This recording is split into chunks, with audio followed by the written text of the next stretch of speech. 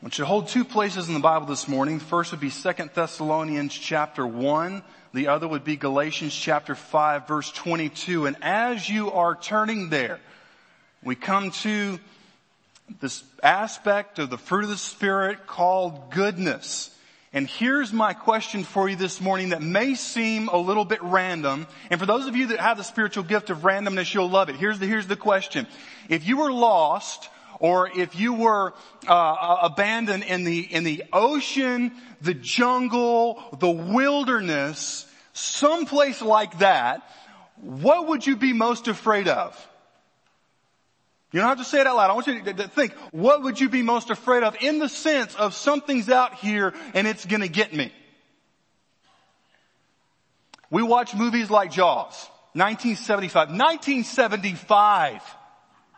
That probably put people in comas. Like Jaws. And most of us, when we go to the beach, it may not be coming through any speaker system, but we hear what? Dun, dun, dun, dun, dun, dun. So here's what, since you came to church today, this is a morbid way to end it, to start out, but here we go. How many people do you think are killed every year by sharks? Think about it. 10. From what we know. There may be a disgruntled wife who takes her husband to the beach. Honey, go swim there. Honey, swim, and then she's like, I don't know where he went, right? But 10 reported deaths from sharks. Wolves are reported to take out 10 people a year. Lions, 100 people a year. Elephants, 100. So that means statistically, if you're out in the bush and you see an elephant and a lion, I'll let you put that together. Hippopotamus, 500 people a year. I've actually had missionaries in Africa that say, don't worry about the lions. Don't worry about the elephants. Worry if you're ever near the water or on the water for hippopotamus. Or the plural, hippopotami. I don't know, really know for sure. Crocodiles, 1,000 deaths per year. This is the weird one. Snails, 10,000 deaths a year. There's a certain type of snail that is spread, and I quote, by tiny parasitic snails living in rivers and snakes in subtropical and tropical regions across the globe. Breathe easy, Virginia. They burrow into human skin, moving closer to the abdomen to lay their eggs. I will stop there. 10,000 people. I mean, can you imagine that? You end up in heaven. It's like, what happened to you? Well, I was raised in North Korea, became a Christian. I was martyred for the name of Jesus when I was 19. What happened to you? Snail got me. Like you just don't want to have that story, right? That was too far. Snakes, 50,000 people a year. People, 475,000. And obviously that's not taking into account the wars that are around the planet right now. And the last statistic has a certain amount of bite to it. It's created no small amount of buzz. The number one killer, what we find in nature, is mosquitoes. 725,000 deaths a year. Now for most of us, if we were dropped off in the ocean, the jungle, or the wilderness, we would not be thinking mosquito. Most of us would be thinking about Jaws, lion, bears, tigers, oh no. But when we come to the subject, y'all, and I'm just being as honest as I can, we're going to do something very, very unusual here this morning.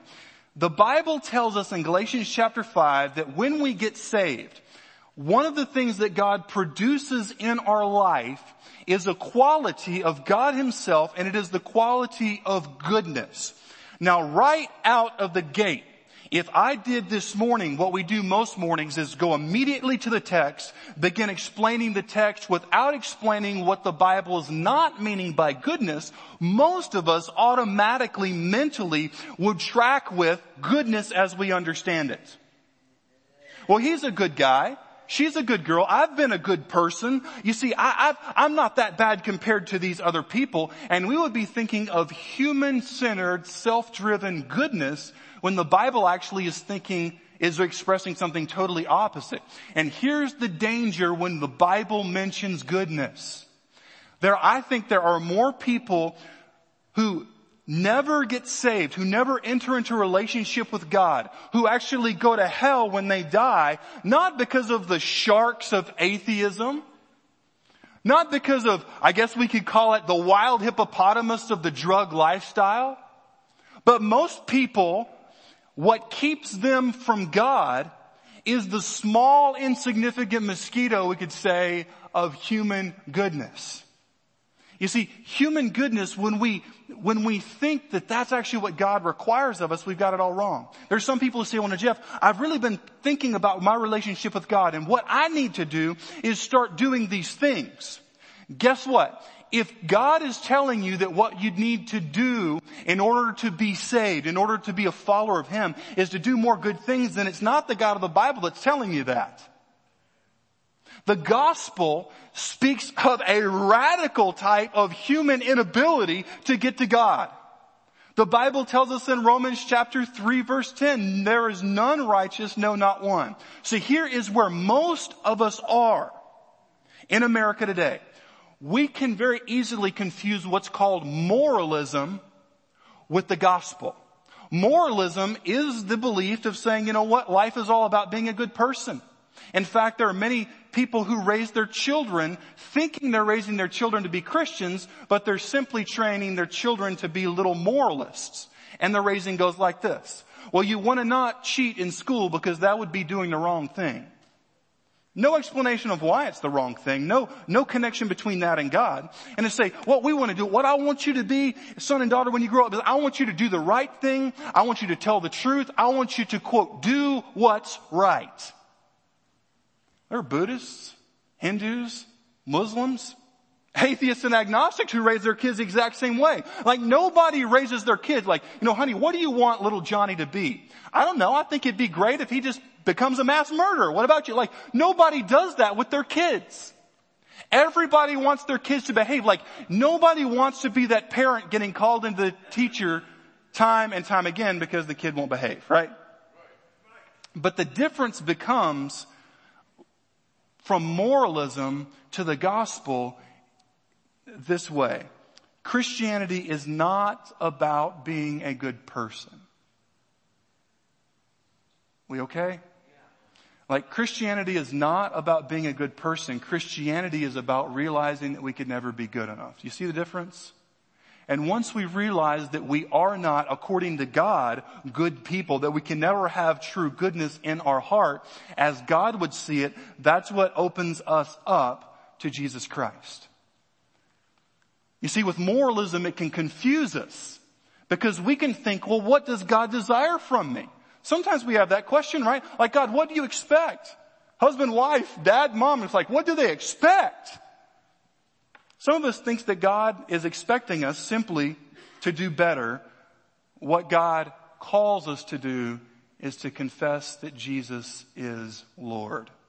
And in order to confess that Jesus is Lord means that we have to realize that we can never earn it ourselves. You know, the funny thing about goodness is if you talk to anybody, most people will say the world's full of problems. Do a little straw poll. World's full of problems. Crazy people, jacked up people, right? But when you talk to people, very few people will say it's me. You ever thought about that? Like you just throw out, what's wrong with the world? Oh, what's wrong with the world is we've got conservatives in politics. And what's wrong with the world is we've got liberals over here. What's wrong is we've got Islam. What's wrong is we've got this and this. But guess what? Very rarely will people ever say, you know what's wrong with the world? Like G.K. Chesterton. Someone wrote him years ago and they said, what is wrong with the world? And he said, I am. Yours respectfully, G.K. Chesterton. You see, that's the gospel. The gospel is that we have to realize that goodness is not something that God expects us to start working on, but goodness is something that God shows us that we can never have apart from Him. Make sense? It's something that we can't create, we can't work towards. And you know, when we think about goodness, the tendency for us to justify ourselves, let's just think about social media for a minute. Facebook, Twitter, Instagram, all that. Do we just put pictures up of us in the morning, half dead? Looking like we hate life and hate everybody? What pictures do we put on? I'm at the beach and you're not. Have a great day, right? Like we put pictures on social media, man, we'll run them through filters, right? I mean, to make us, and you got the guys in the world, they'll buy the extra, ladies, if you don't understand why guys wear certain things, like what doesn't fit, here's why. Guys will buy a shirt size that's a little bit too small, put that sucker in the dryer, make it real small, so then when they put on that shirt, it's like, Hulk what? Schwarzenegger who? Right? And he's like my size, right? It's like, what? And here's the thing. When we put things forward, when we put ourselves forward, we don't put our worst foot forward. We put ourselves on social media like, description, I am awesome. We don't say that, but the way that we want other people to think about us is that we're awesome. And now go with me, even for those who have quote unquote given up on life, or they say, man, I don't care. I don't care about anybody thinks. I'm just going to do what I want to do. Even that group, those people still find identity and fulfillment in the fact that they don't care what anybody else thinks. You tracking? And the Bible, when it speaks of goodness, this is an amazing verse, Proverbs chapter 20, verse 6. It hits home, and here's what it says. Most men will proclaim everyone his own goodness, but a faithful man who can find. You just kind of put an unofficial survey out there. You don't have to say it this way. But who thinks they're pretty good at life? Most people will be like, I'm pretty cool. Like I may not be where I am, but I'm pretty much the junk. Like I'm an awesome person. But the question, how many people do you know that you would trust with the code to your bank account? You see, the Bible says most people will proclaim their own goodness, but a faithful man who can find. So here's what we're going to do this morning that is different than the way that we normally do our Sunday morning teaching. Normally we take the text, the biblical passage at the beginning, and we break it down and then we apply it. I think that the concept, and I prayed about this, I think the concept of goodness, especially in the South, is so dangerous. What we're going to do is an inductive method. We're going to talk about what goodness is not and then get to the text so that we don't misunderstand the Word of God. Because if you guys are like me, you hear it all the time. Of course she's in heaven. She was a great lady. Definitely he's going to heaven because, man, he's a good guy. And it's almost like we get it from movies. It's almost like we get it from funerals. If you go to a funeral, nobody ever goes to hell. Right? Like you don't go to a funeral and somebody's like, dude was a jerk. He's burning right now. Thanks for coming. Let's go. Like nobody does that. Now, if the person was not a believer, you still speak the gospel. You don't have to comment on their faith because really none of us know. Could be that God did a last second conversion. But it's almost like the default in our culture is that all dogs go to heaven, all people go to heaven, everything works out right. Do you want fries with that? Supersize this, like it's all gonna be okay. But the Bible, when it speaks about goodness, oh man, this is so important. And this is the driving thrust of this message is that Christ-centered goodness, the goodness that the Bible talks about, it begins where obligation ends. Obligation and duty lead us to certain things. It's a course of action or an act that we're morally or legally bound to. But true Jesus-driven, Christ-centered goodness begins where duty ends. That's the difference. So what is goodness? It's there on your outline. We went full on nerd form, gave you guys a lot of information here on this word. And the reason is because this word for goodness is only found 4 times in the entire New Testament.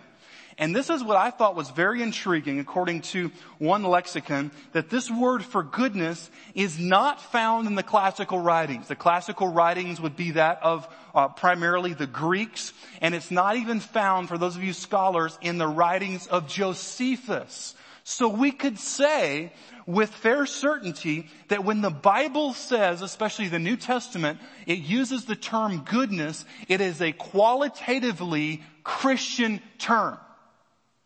meaning that it's something different than simply being someone who holds the door open or someone who does their duty to the country. It actually conveys the idea of benevolence and generosity towards someone else. It's a going the second mile. Biblical goodness is, it may be thought of as uprightness of soul.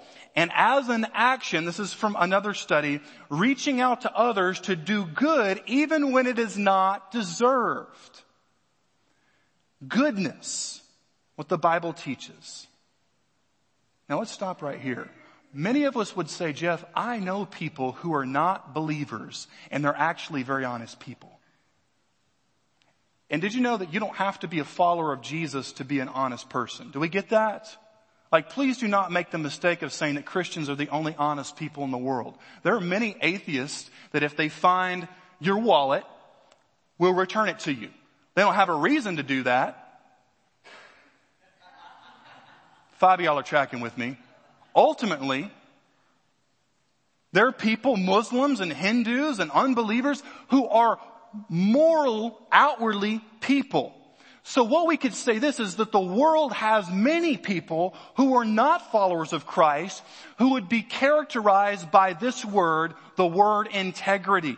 The word integrity, according to the dictionary, is the quality of being honest and having strong moral principles. There's plenty of people who work construction and do finances who will do the job for you. If they have an opportunity to overcharge, there are unbelievers who will say, you know what, I can save you some money here. In other words, you don't have to be a Christian to live an outwardly moral life. Now, some of you guys are looking at me like, really? Yes. Because if you take the line of only Christians are honest, number one, you're wrong. And secondly, it's not what the scripture teaches. And here's what even lost people say about integrity.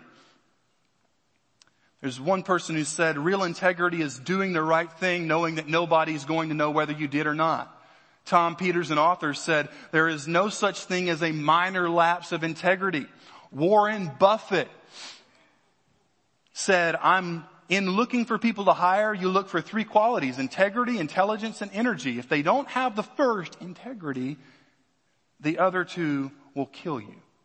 Warren Buffett. Bob Marley. Silence. You've never heard Bob Marley quoted in a sermon. Here's what he says. The greatness of a man is not how much wealth he acquires, but in his integrity and his ability to affect those around him positively. Mark Twain said, if you tell the truth, you don't have to remember anything.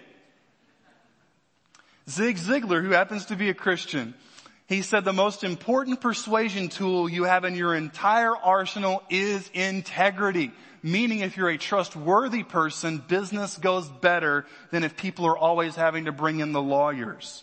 Tony Dungy, former NFL coach, also a follower of Jesus, says integrity does not come in degrees, low, medium, or high. You either have integrity or you don't. So even the lost world values honesty, right? I mean, even the lost world, even commentators with the issue of Tom Brady and the underinflated footballs. I mean, automatically, or the Barry Bonds steroid issue, like the lost world, you don't have to be a follower of Jesus to automatically look down on those who are dishonest. And if you're a Patriots fan, I'm sorry.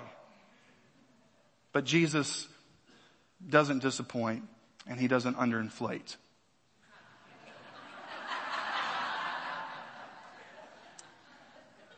President of the school that I graduated from, Southwestern Seminary, said something in class that I never forgot. He said that he had talked to a former person, a former member of the Mossad, which is like the Israeli CIA.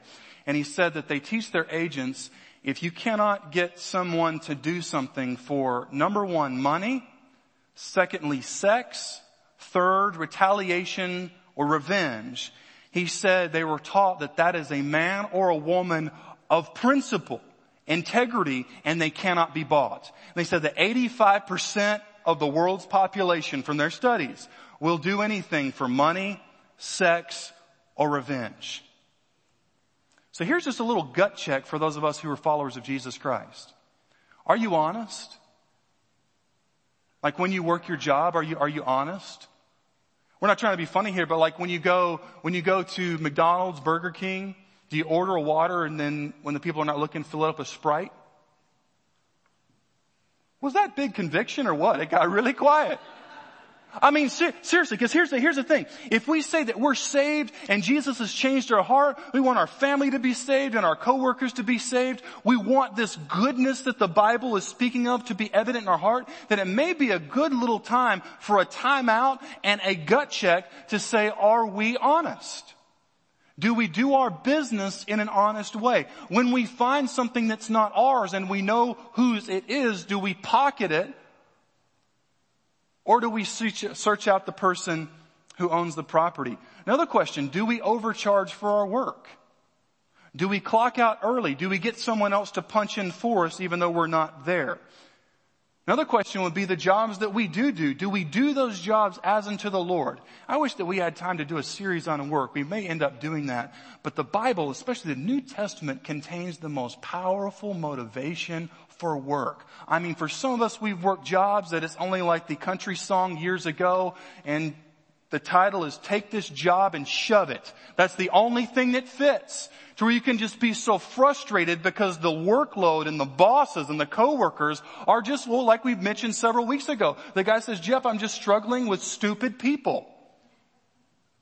When it's so much that we feel like we're going to go crazy, the biblical motivation is do whatever you do, do it as unto the Lord. It means that when the request comes in and it's almost closing time, but you're going to have to stay late, God is sovereign. Amen? Right? Like God is totally, completely sovereign over everything that happens. That means that God was not playing Game Boy off to the side and like, oh shoot, they were about to get off work.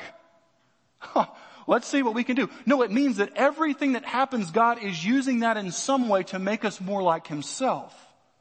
You see. Do we do what we do as unto the Lord? Man, whether we're making a sandwich at a fast food place, or whether we're building onto a house, or whether we're teaching students, or whether we're in business transactions, when that offer comes, when it's time to go to work, it is through the sovereignty of God, God saying, I've given you health, I've given you mindset, I've given you a job. Here today, this is how you can glorify me. Sure, it may be that you can go on an overseas mission trip one day, but here's what I've got for you today. Right here. The biblical motivation is that we don't do it for our boss. We don't do it for our coworkers. We don't even do it ultimately for our family. We do it to the Lord. Do you see how that changes things? Because if you're doing something for someone you don't like, you're really not going to care whether they like it or not. And if they don't like it, you're like, and I don't like you too. But if it comes from the Lord, oh man, the change that creates in our hearts and our minds, and the patience that produces when we've been given very difficult tasks. You see, the reason why we ask those questions is, quite honestly, if we can be very, very real for a minute, if we're not men and women and students of integrity, and then we begin to preach about Jesus and invite people to church, people say, it's a freaking joke. Because I see how they act on the job. I see their lack of integrity. And if that's all that Jesus can produce in their life, I don't need that because I'm a good person. Here's what Jesus says in Matthew chapter 5, verses 14 through 16. He says, you're the light of the world. A city set on a hill cannot be hidden. Nor do people light a lamp and put it under a basket, but on a stand, and it gives light to all in the house. In the same way, this is beautiful, let your light shine before others that they may see your good works and give glory to your Father who is in heaven. You say, Jeff, how does specifically worldly integrity, common honesty differ from what the Bible speaks about goodness being the fruit of the Spirit? And this is in your notes. Follow along with me. Worldly integrity, business honesty, we could say, remains faithful to duty, whereas Christ-centered integrity goes a second mile. Let's stop there. Many times lost people will even go a second mile, but the difference with Christ-centered goodness is that we go the second mile in order to create an opportunity to share Jesus. You see, Christ-centered goodness begins where obligation stops. Jesus says in Matthew chapter 5 verse 41, and if anyone forces you to go 1 mile, go with him 2 miles. It means going above and beyond, not so that we can feel good for ourselves, but so that we can point people to Jesus Christ. Because here's the thing, worldly integrity sometimes causes people to go a second mile, even more than what's expected of them for their duty. But here's the danger. For people who would be considered integrity motivated people who are good people, the danger can be that we can look at that and see how many dirtbags there are out there and say, well, I'm not like them. Are you tracking with me this morning? You see, the danger's not so much in the allure and the pull of atheism or the pull to join ISIS. For most people, especially in the Western world, the danger is that we compare ourselves to other people. And we say, well, Jeff, you know what? I have integrity with my work, and I even go above and beyond that. The danger is that you would see that as being salvific and something that can save when it really can't. Now, if you know somebody who's an unbeliever, and they live an outwardly moral life, they help people, we should applaud them. We should say that's good. We need more of that in society. Right? But at the same time, especially if you're talking to a person who thinks that they're good without God, you can ask the question, is there anything such as objective morality, actual goodness without God? Now let's think about this. If God doesn't exist, if God is taken out of the picture, then there's really no ultimate standard for good, is there? I mean, what's good? Well, in basketball, a good basketball player is someone who can pass, dunk, dribble, shoot. Football, you've got the rules there. For some people, they say, Jeff, if God does not exist, does that change the game for ethics? Absolutely. You see, if God doesn't exist, then we can only define good by culture or individual opinion. And go with me on this. If God does not exist, then there's no way that we can say something is absolutely, objectively wrong. Meaning that things such as rape, murder, child molestation, if God does not exist, we can't actually say those things are ultimately, objectively wrong. We just have to say that they're kind of out of style with what we view ethically. Why would we have to say that? Because if God is out of the picture, then like Dostoevsky said, if God is dead, then all things are permitted. Here's what C.S. Lewis said. He said, my argument against God was that the universe seems so cruel and unjust. But how had I got this idea of just and unjust? What was I comparing this universe with when I called it unjust? Of course, I could have given up my idea of justice by saying it was nothing but a private idea of my own. But if I did that, then my arguments against God collapsed also. For the argument depended on saying that the world was really unjust, not simply that it did not happen to please my private fancies. If God doesn't exist, then there's ultimately no objective good. But praise God, we know that there's reasons to believe that He does exist. Reasons from history and science and philosophy, apologetics, the truth of the Bible, how it's historically verified, and ultimately the witness of the Holy Spirit. You say, Jeff, what's the ultimate reason I know that God exists? The ultimate reason is that you don't really need to give an answer of why God exists. The actual burden of proof would be on the atheist. And when people say, prove to me that God exists, I think that we should say, you know what? Why do I have to prove that He does exist? Why shouldn't you have to prove that He doesn't? I mean, why does the Christian, why does the theist have the burden of proof? We don't. All we have to say is that I believe that God exists because I know that He exists because He's revealed Himself to me in the person of the Holy Spirit. Man, I think the most powerful evidence for the existence of God is when we look and we hear the Bible taught and we look within and we know that we've been convicted of sin and we know that God has sent His Son Jesus. It's the witness of the Holy Spirit. It's something that goes beyond argument, but it's not opposed to reason. You know, Charles Spurgeon made a very interesting quote. He said, morality may keep you out of hell, but it takes the blood of Jesus Christ to keep you out of hell. Morality may keep you out of jail, but it keeps the blood of Jesus Christ, takes the blood of Jesus Christ to keep you out of hell. So we know that what the Bible is not speaking of when it refers to goodness is our ability to do better things. When the Bible speaks about goodness, it is something that God creates in us once duty and obligation stops. And look at Romans chapter 15, verse 14. This is how Christ-centered goodness begins to transform the way that we live and the way that we think. Christ gives us moral clarity and a properly functioning conscience. Romans 15:14. The Apostle Paul says, I myself am satisfied about you, my brothers, that you yourselves are full of goodness, filled with all knowledge, and able to instruct one another. Oh, it's the beautiful part of the gospel that when we get saved, we're filled with the Spirit of Christ. And when we're filled with the Spirit, we are filled with goodness because Jesus is good. He's totally good. And that begins to change the way that we view sin. You see, before we get saved, we flirt with sin, don't we? We say, well, I just need some more Jesus in my life. I need some of this. But when we get saved, He fills us with His Spirit and we hate sin. We don't want it anymore and we fight it. You see, once we get saved, the Holy Spirit begins to build goodness inside of us. And sin is no longer something that we don't like because it simply makes us feel guilty. You ever been there? To where I don't like sinning. I don't like doing what I do because that makes me feel guilty. Why don't I like that? Because I don't like how guilt feels. Can we agree on that? I'm like, no, nobody likes guilt. But when we get saved and God begins to lead us through His Spirit, His goodness comes in us. He begins to fill us. Sin is no longer viewed in a selfish way. We no longer view sin to say, well, I don't want to do that because that may ruin my finances.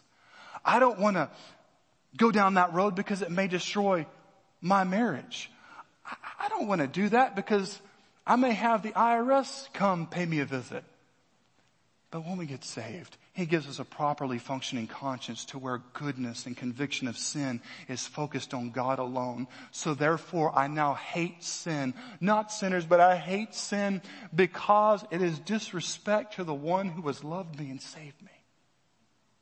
You see, when we get saved, it's no longer running around trying to do good things here and there so that the massive gavel of God's judgment and wrath won't slam down on us. But we don't want to disappoint Him because we don't want His hand of blessing removed. You see, it's the difference when we get saved. And secondly, Ephesians chapter 5 verses 7 through 11, Christ gives us change patterns of behavior and values. The Bible says, therefore do not become partners with them. Who is referring to those who don't know Christ. It says, for at one time you were darkness, but now you are light in the Lord. Walk as children of light. For the fruit of light is found in all that is, here it is, good and right and true, and try to discern what is pleasing to the Lord. Take no part in the unfruitful works of darkness, but rather expose them.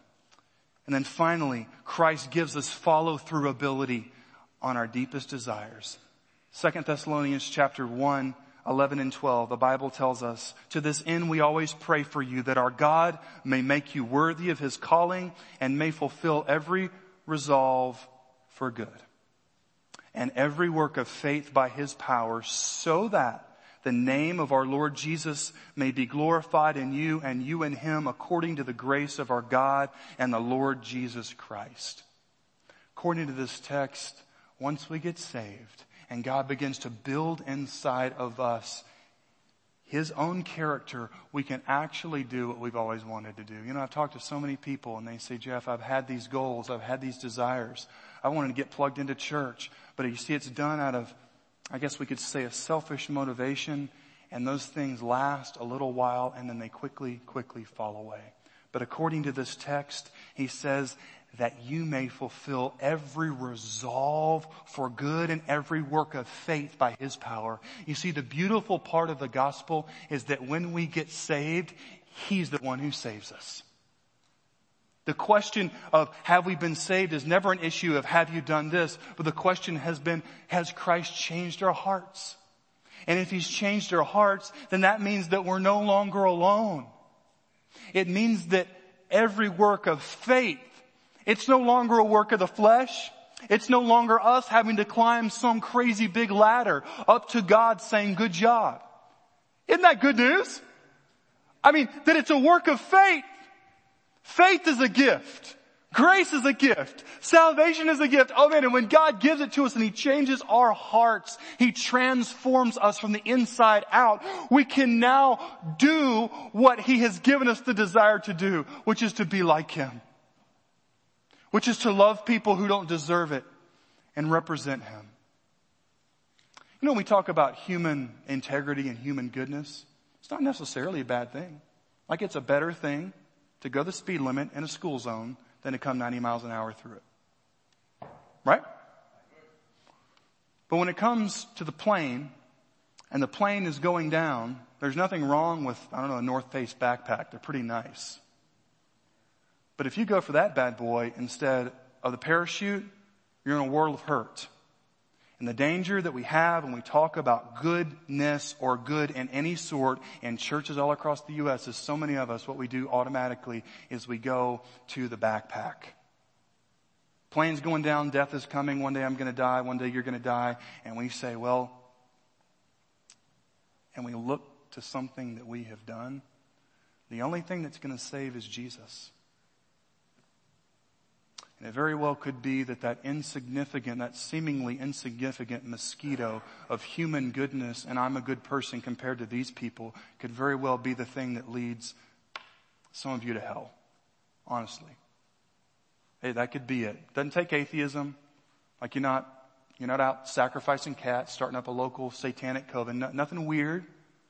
But just, I'm working my job. I'm paying my taxes. I'm a good person.